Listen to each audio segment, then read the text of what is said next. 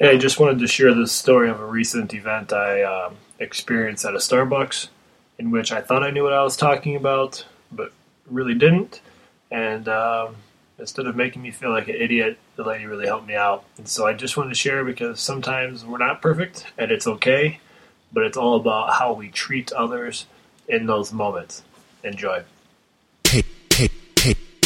Chaos. Woke up at 6 o'clock in the morning, chilling with coffee mugs, me and coffee chugs, talking education all across the nation, pushing boundaries, thinking innovation. Aaron Mauer, outside the box thinker, here to teach each and every teacher how to tinker.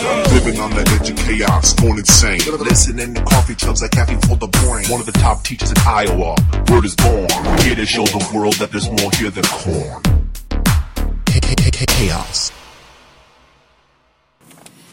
So this morning, I was at a Starbucks, and I love my coffee. I'm a coffee connoisseur, and so I had them go and grind up some coffee from Hawaii to the French press setting, so I can do that back at home.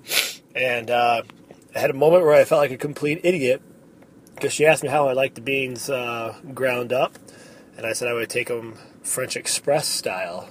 She looked at me like I was crazy. And she said, "What?" And I said, "I used the French Express at home." And she said, "Are you sure you don't mean the French press?" And which I felt like a complete fool at that time. But she rebounded, treated me very nicely with respect. You know, we both understood what we were after. And I think that's the key when it comes to education in the classroom, and just life in general, that oftentimes people know what they want. They are aware of things. But sometimes we just can't articulate it, or we just have that momentary lapse where we get two ideas, mixed in. And so in education, we're going to have times where students will have moments of doubt, and we need to make sure that we help them not feel stupid or bring that stupid moment to a bigger deal than what it could be. And it just comes to that respect, that culture that you build in your classroom and your school, as well as home with your kids and your spouse.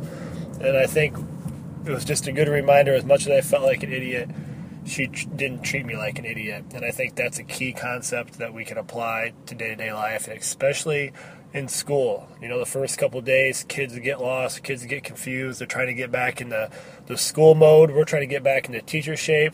And so as we flounder and make mistakes too, hopefully students will give us, that mutual respect as we try to get back into that routine and be the best that we can be, both as teachers and students. Have a great day, and I am going to go home and enjoy my French Express coffee press, or as the rest of the world knows it, a French press. Take care.